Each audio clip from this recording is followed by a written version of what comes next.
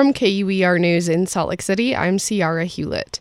State lawmakers are considering a bill that would require kindergartners to be potty trained before they start school.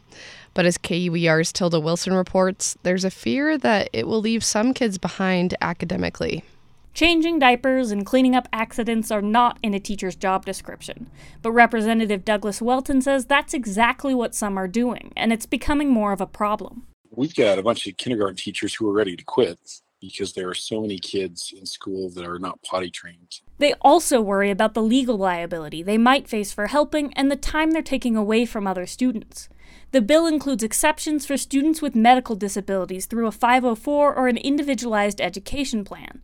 But pediatric gastroenterologist Justin Wheeler says medical problems that make potty training difficult are common and not always diagnosed right away. The worry you have is that excluding the children who are struggling with this, who might not have been able to establish with a provider who could help guide parents towards getting an IEP or a 504 plan, that they might be excluded from class or delay starting their education.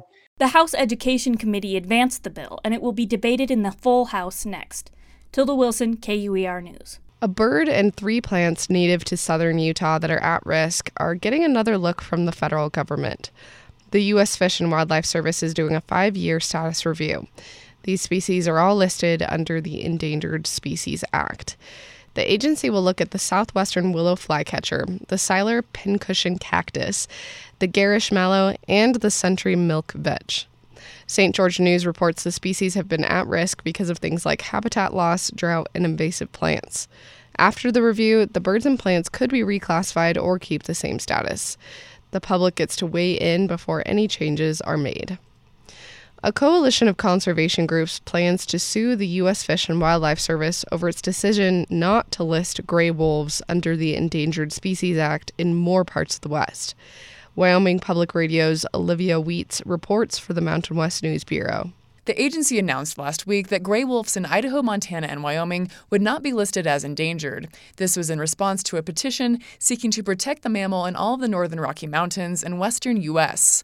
In its decision, the agency says that after reviewing data from sources including state, federal, and tribal, it found that the species is not at risk of extinction. Casey York is with Trap Free Montana, one of the conservation groups. She says the service relied on inaccurate population estimates for wolves in Montana. The science shows that the population counts are not accurate, that they're flawed. They're using these flawed models.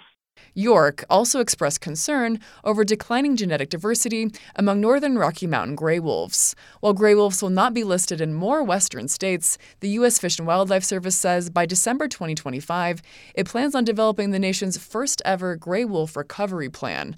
For Wyoming Public Radio, I'm Olivia Wheats at the Center of the West in Cody.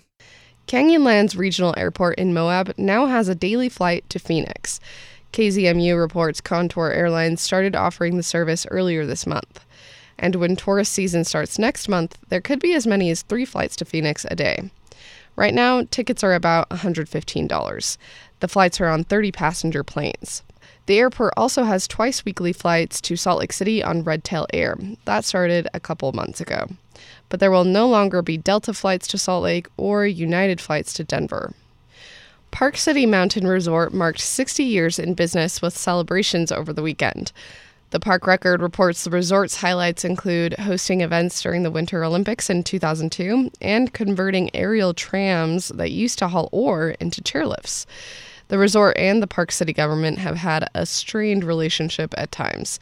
That's been caused by issues from crowd sizes and an effort by the resort to trademark the name Park City. But for the anniversary, City Hall praised the resort for helping the city, quote, move away from a relatively depressed silver mining town into a world-class mountain resort town.